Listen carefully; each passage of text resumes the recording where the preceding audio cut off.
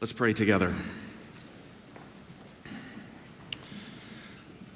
Father, I pray that you would convince us from your word that you will raise the dead. And Lord, we ask that you would give us understanding into when that will happen and what we should expect. But most importantly, Lord, we pray that the confidence that our bodies will be raised and we will be glorified like the Lord Jesus, we pray that that would give us courage now, that it would free us from anxiety, and that we would be able to courageously, at peace, love one another. We ask that you do these things by your Spirit, through your word, in the name of Jesus. Amen. I remember the night it happened, and I'm ashamed at the way that I responded. Something woke me in the night, and it sounded to me like there was someone in our home. And this is so shameful, so cowardly, but I thought to myself, if I stay in bed, maybe they'll leave me alone. And then my next thought, praise God, as a result of things that I was been reading and no doubt the work of the Spirit and the truth of the Scriptures, my next thought was along the lines of, if whoever this is in my house hurts my wife or my children, my life on the other side of that is not worth living. And so I popped out of bed and I grabbed the baseball bat by the bed and I began making my patrol through the house, flipping on lights, ready to take on whatever was there, and praise God, no one was in our home. Being faithful to God matters more than staying alive. Being faithful to God matters more than protecting our own skin. To be faithful to God, we need courage. And the question that I want to ask is, where does that courage come from? What enables this kind of courage? And I want to suggest today that the hope of the resurrection and the hope of the millennial reign of Christ and the glorified state, this enables courage, the kind of courage that I'm talking about. So the main point of the sermon today is going to be that the Bible teaches the resurrection of the body from Genesis to Revelation. Now, there's some implications of that main point. One of the implications that I'm going to go after is when the Bible locates the resurrection of believers. And you know, if you get a chance to preach in chapel, you might as well swing for the fences, right? So if I connect and my home run swing materializes and the ball sails out of the yard, when we walk out of here today, nobody that was here or nobody having heard this sermon will identify as a post-millennialist. That would be a home run. A grand slam to win the game would be, not only are you not post-mill, you're also not a-mill, right? You're pre-mill, as the Bible teaches. That's what I'm going to contend. You think I'm kidding. In all seriousness, my fallback hope, that's what I really would like to persuade you, but my fallback hope, you know, if you want to hit a home run, you got to make solid contact. So if I don't knock the ball out of the yard, if I just make good solid contact and maybe hit a line drive, which my dad will tell you I never hit many home runs, a lot of line drives, a lot of base hits. If I get a base hit, you will be confident that God is going to raise the dead. You will be confident that the resurrection of your body frees you to be courageous, frees you to be free from anxiety and to love others. Where we're going, the way that I'm going to come at this, Dr. York mentioned that I am called a professor of biblical theology, and I define biblical theology as the attempt to understand and embrace the interpretive perspective of the biblical authors. And I think the biblical authors often communicate their perspective in chiastic structures, and so my sermon has a chiastic structure. So what I just talked about, resurrection and hope, You can identify that with, if you want, with this side of the balcony over here. And I'm going to give you a spatial kind of outline that maybe will help you to remember where we are and where we're going. So resurrection hope and the way it results in courage, we can start there in the balcony. And then I'm going to try to take us through some texts in the Old Testament, and we can identify it with this wing of the chapel on the ground floor, that has to do with the Old Testament's teaching on the resurrection. And then when we're at the center of the chiastic structure, we'll be in the book of Revelation, particularly in Revelation chapter 20. And then I'm going to try to corroborate what we see there from other texts in the New Testament, resurrection of believers in the New Testament. And then we'll conclude on this side in the balcony with resurrection hope and the way that enables courage, freedom from anxiety, and our ability to love others. So that's where we're going. God really will raise the dead. He really will raise the dead. And the Bible teaches it from Genesis to Revelation. If you'd like, you can open to Genesis chapter 1. My PhD student, Tom Skolthorpe, brought this to my attention. And when he called my attention to this, it blew my mind. And I'm going to suggest this to you, and I'm going to encourage you to be a Berean and search the scriptures and see if these things are so. I'm going to start with something that the Lord Jesus said that I think is informed by what I'm about to point to here in Genesis 1.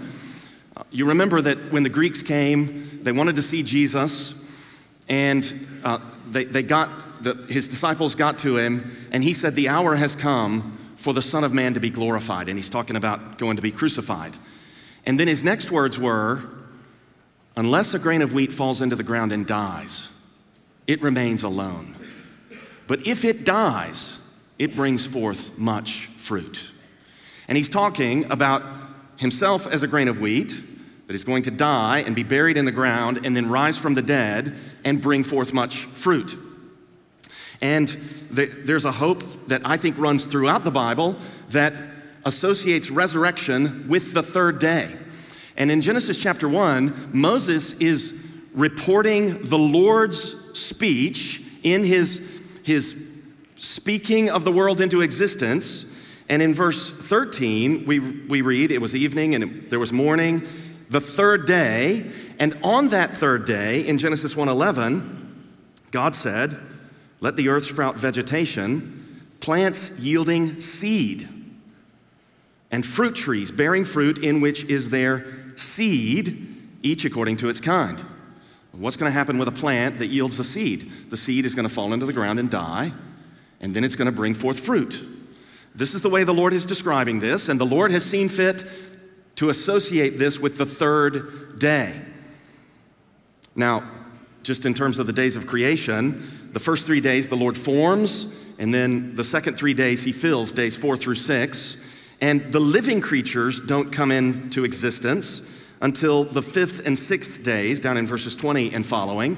And it seems to me that there's a difference between vegetation that's associated with the forming of the first 3 days and then living creatures. So I don't think that like the dying and rising of the seed on the third day is any kind of blot of death on the original unfallen, very good creation.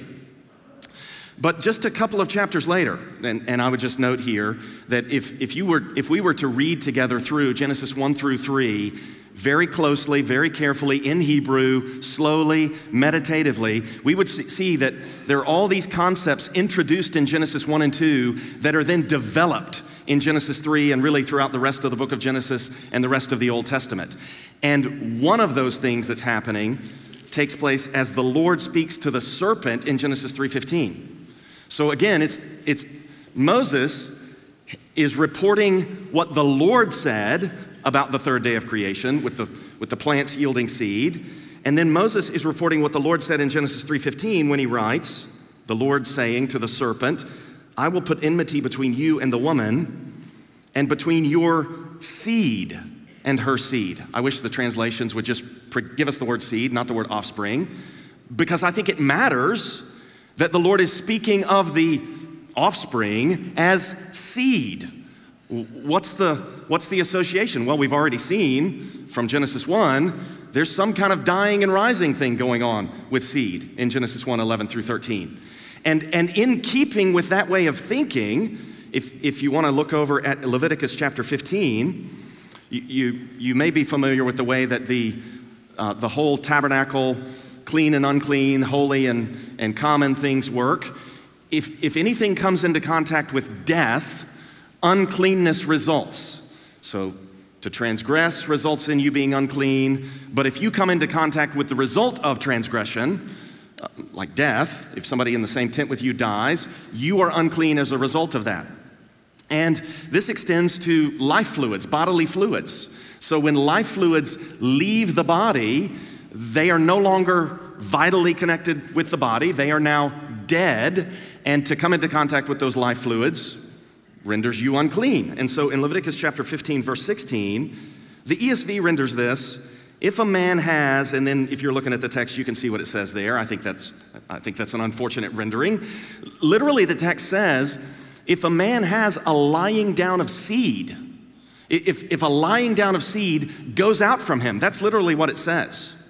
So if seed leaves the man's body, that seed is somehow not alive, and the text goes on, he shall bathe his whole body in water and be unclean until the evening. So as a result of contact with this seed that has left the body, it's conceived as being dead, and your body is unclean as a result of your contact with it. Verse 18, if a man lies with a woman and has a lying down of seed, again, both of them shall bathe themselves in water and be unclean until the evening. I think that what is informing this is that it's as though the womb of the woman is the ground, and the seed has fallen into the ground and died, and fruit is being born. Be fruitful and multiply, the Lord said to Adam and Eve in the beginning. So I think that in the way that Moses is describing these things, there's a death and resurrection component in the conception of children.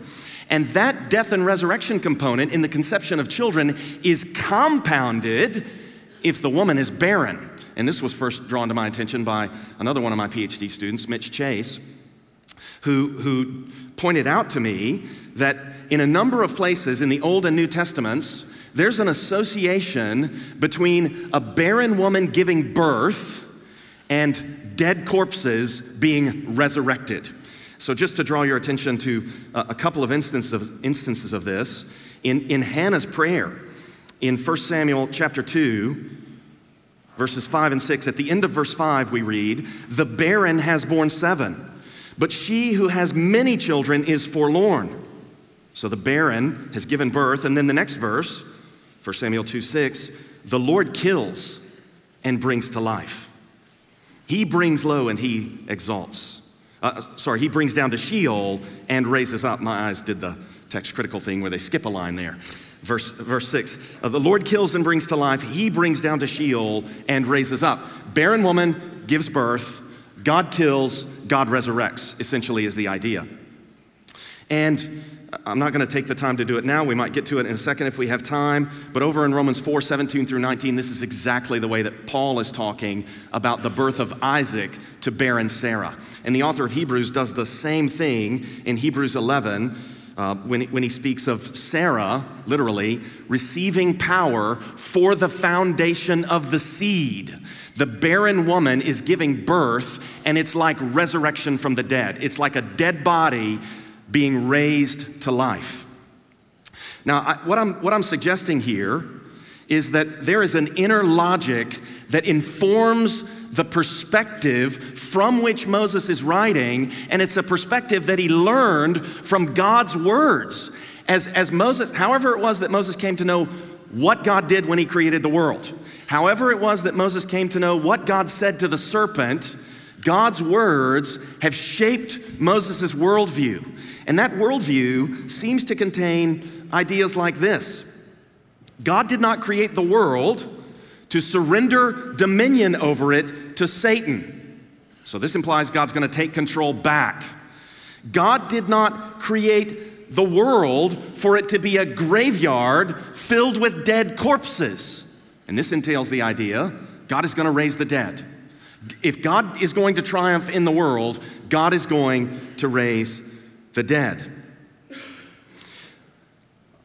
As we continue through the Old Testament, I think we see various indicators that this is exactly the way Moses is thinking about the way things work, and it's one of the assumptions that the Old Testament authors learn from Moses, and that the people in the Old Covenant who have circumcised hearts, it's part of the furniture of their mind. It's an element of their theological worldview that God is going to raise the dead. And I think the reason it's not explicitly articulated the way that I'm articulating it is because it's so basic.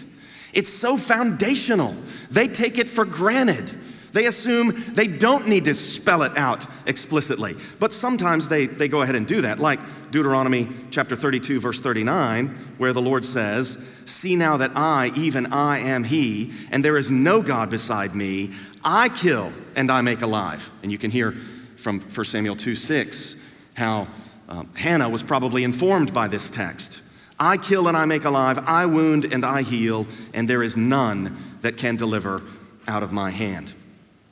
And then there are other components of the story that I think point in the direction of resurrection. Things like this concern when people get near death, a concern to be buried in the land, and in some cases, a concern to be taken up out of Egypt to be buried in the land.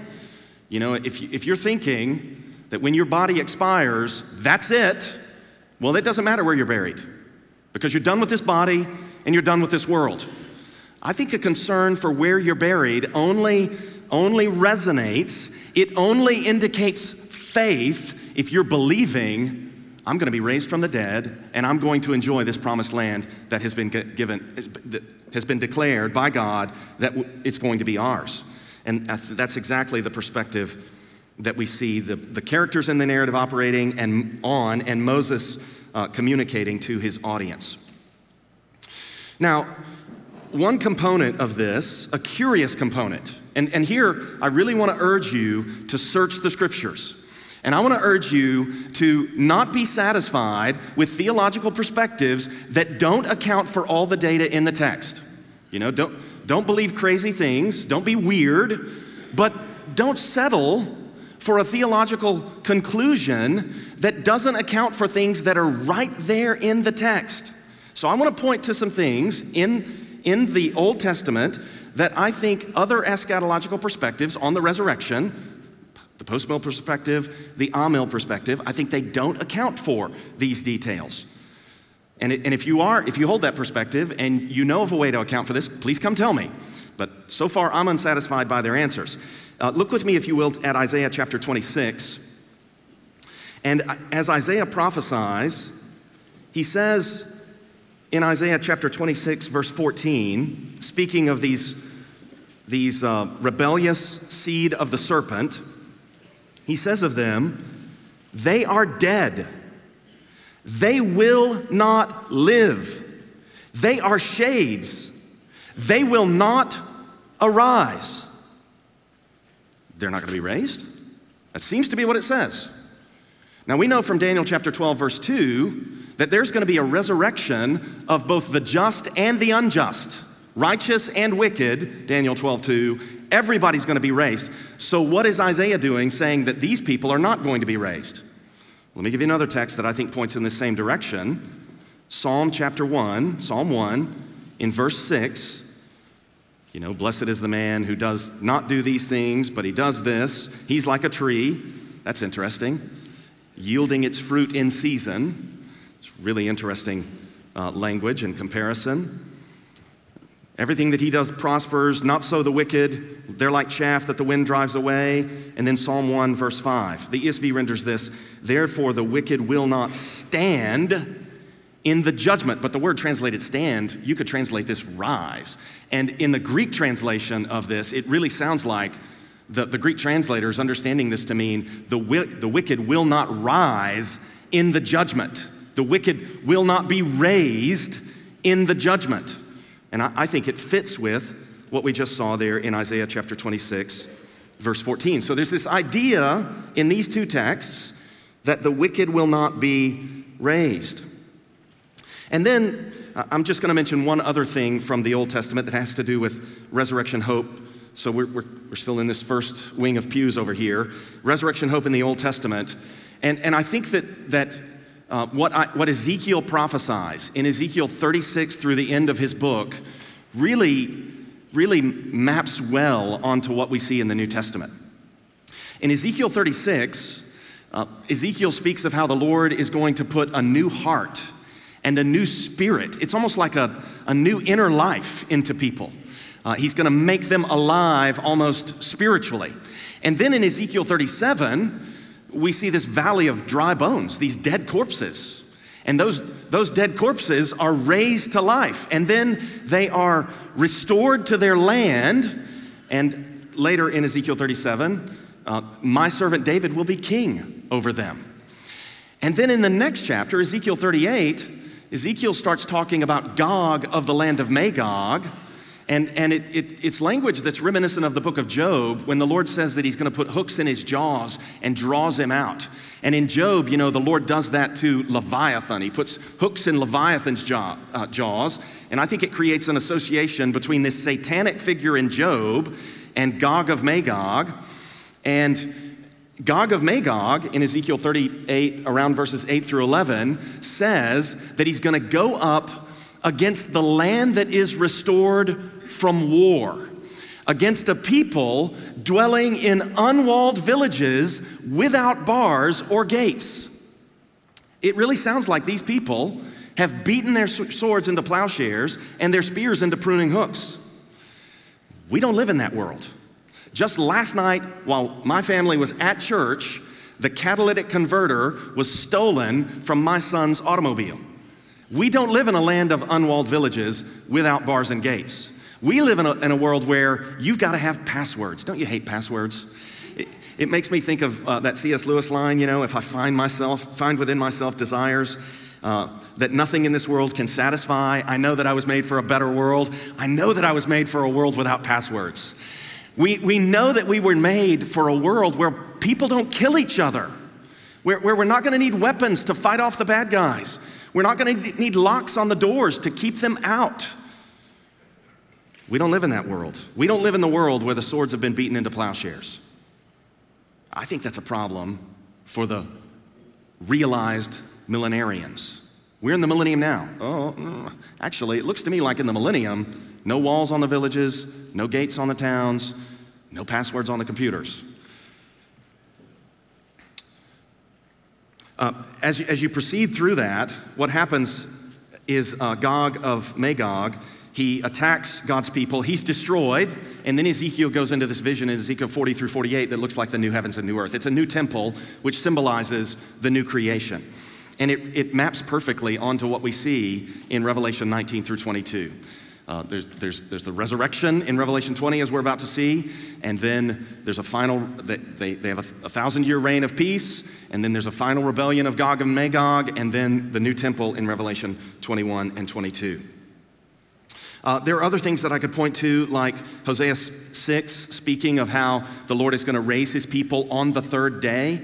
And I've already mentioned Daniel chapter 12, verse 2. So I'm gonna be content to leave it there for resurrection hope in the Old Testament.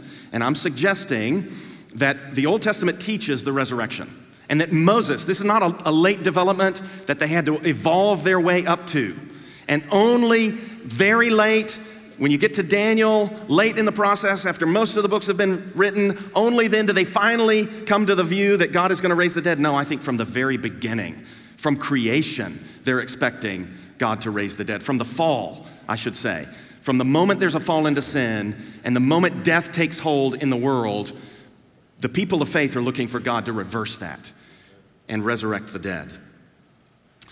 Now, let's think together about what the book of Revelation says about the millennium and the resurrection. So I just want to invite you to turn to Revelation, and I want to draw your attention to some features of the texts, some details that I think point to the conclusion that the Old Testament expectation, in particular that the wicked will not rise, is assumed, embraced, believed by John, and a reconciliation between, like Isaiah 26 and Daniel 12:2, is offered by John, and I think that reconciliation was assumed by the author of Psalm 1, maybe David, and Isaiah.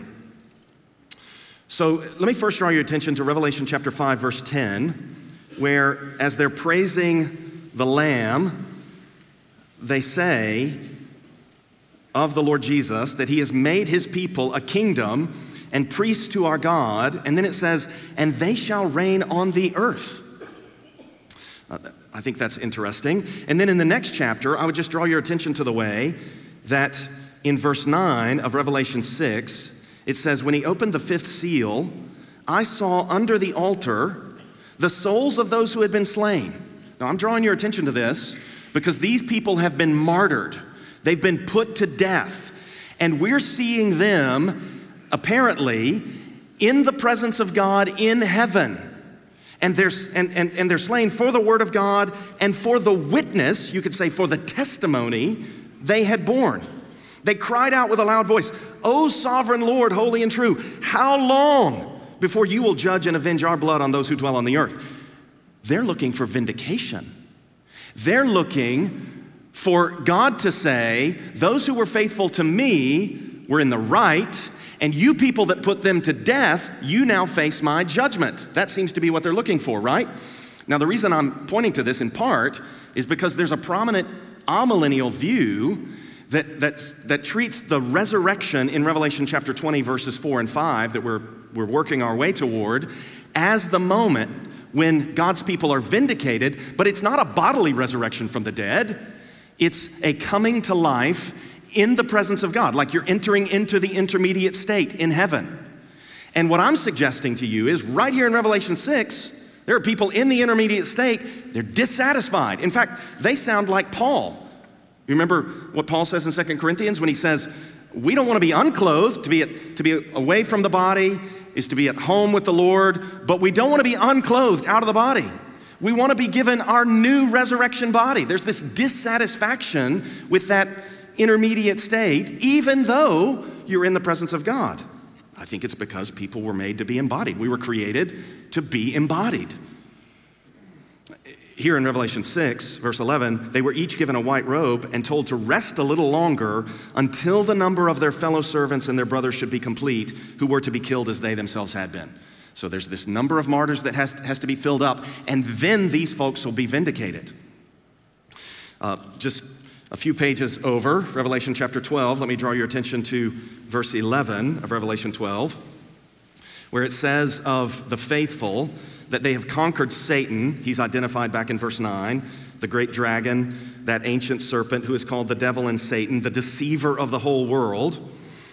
In verse 11, they have conquered him by the blood of the Lamb and by the word of their testimony, for they love not their lives even unto death.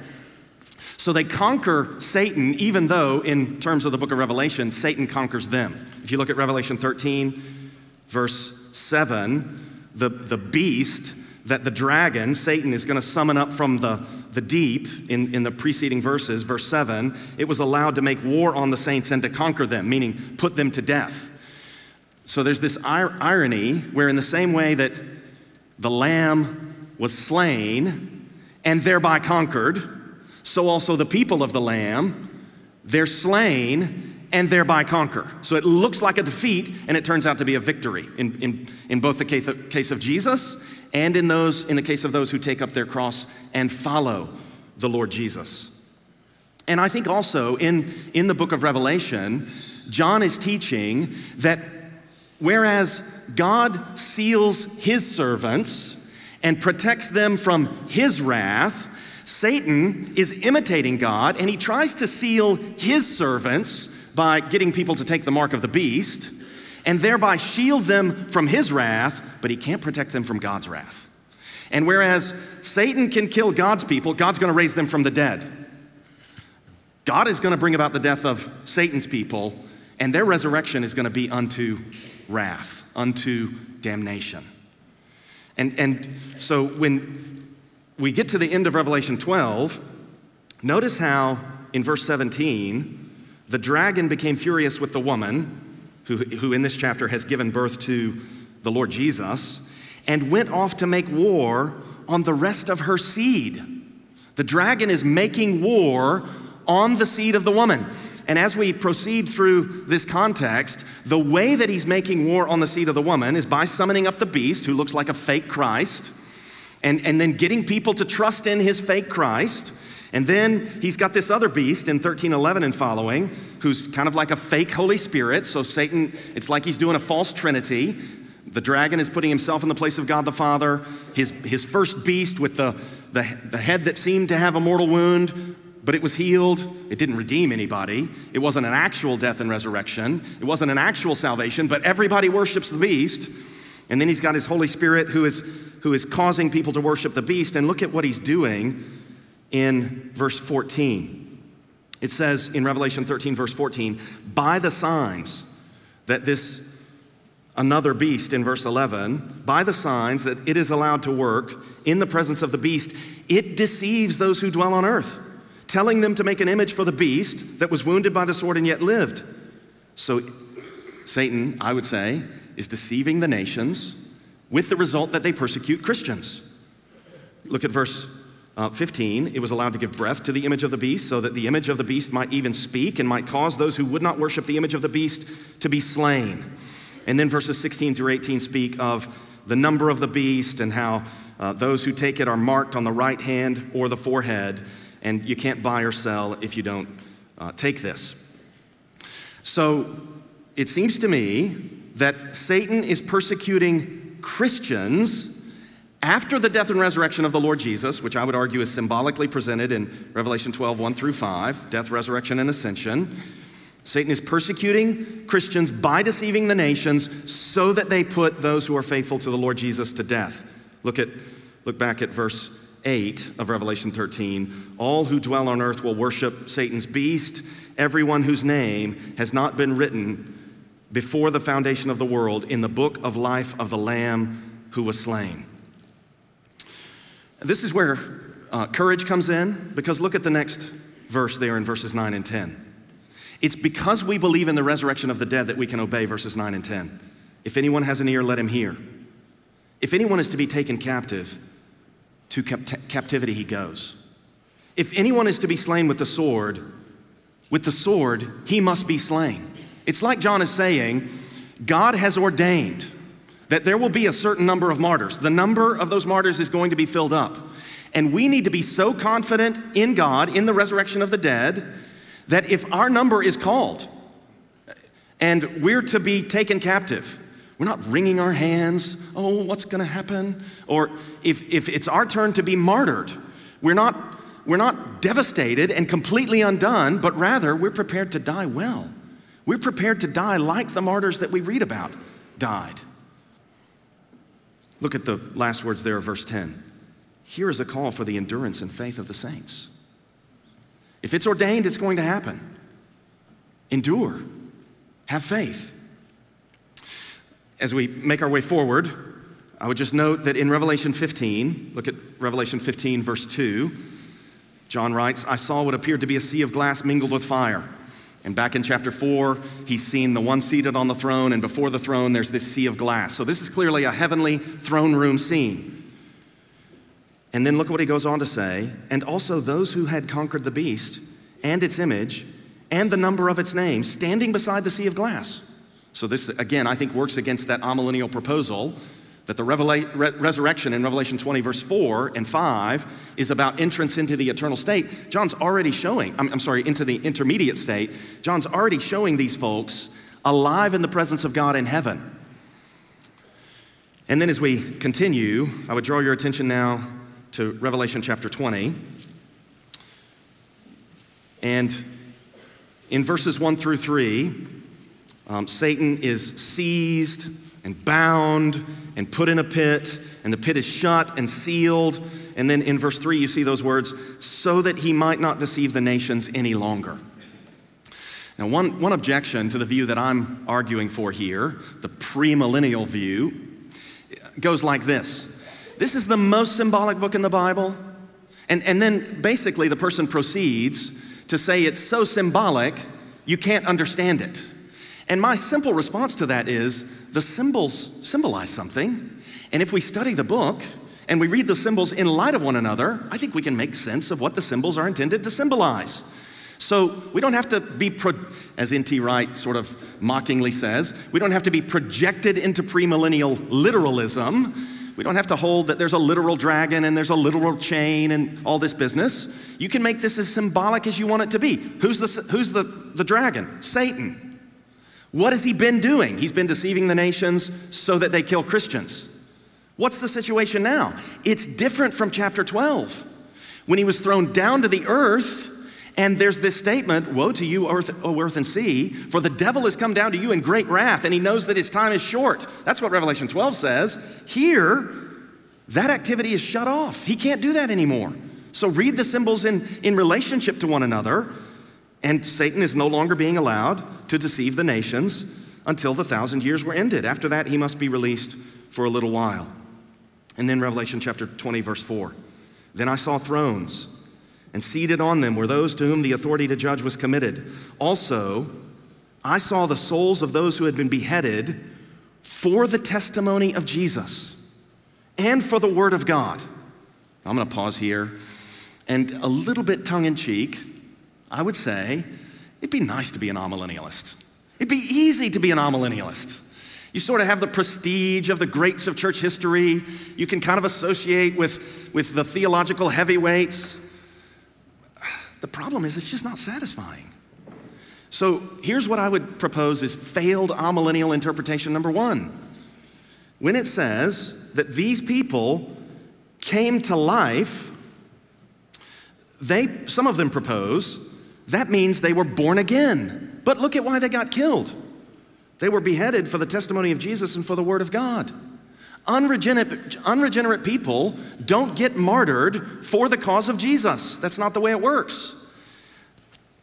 So I think that interpretation fails. It says of these people, they were beheaded for the testimony of Jesus and for the word of God. Those are the folks that we saw beheaded or under the altar back in Revelation 6.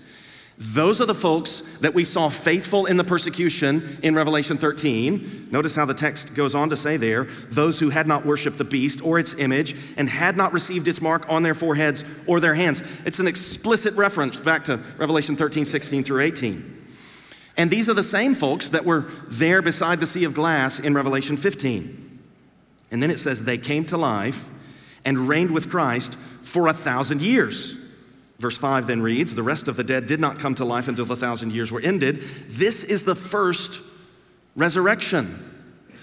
And N.T. Wright, in his book, The Resurrection of the Son of God, he goes and studies every instance of this root that we translate into English, resurrection, every instance in ancient Greek, anywhere you could find it. And he says of the meaning of that word, it always refers to bodily life after spiritual life after death. So the idea is you die physically, and then you're alive somewhere in some kind of way. And then this word resurrection always refers to the return to bodily life after that intermediate life after death. Wright wants to propose a radical linguistic innovation because he doesn't want to be a premillennialist. He recognizes if this is about resurrection, there's a resurrection before the 1,000 years and then another resurrection after the 1,000 years. And so he proposes a radical linguistic innovation. I don't think this is a radical linguistic innovation, in part because of what we see elsewhere in the New Testament. There's a lot more that we could say here, but my time is slipping away, and I want to substantiate what I'm saying from other statements in the New Testament. So let me just call your attention first to 1 Corinthians chapter 15, and I want to draw your attention to verses 20 through 23. So in 1 Corinthians chapter 15, Paul writes, in fact, Christ has been raised from the dead. The resurrection is a real thing. The first fruits, isn't that interesting? It almost sounds like a grain of wheat has fallen into the ground and died and brought forth fruit.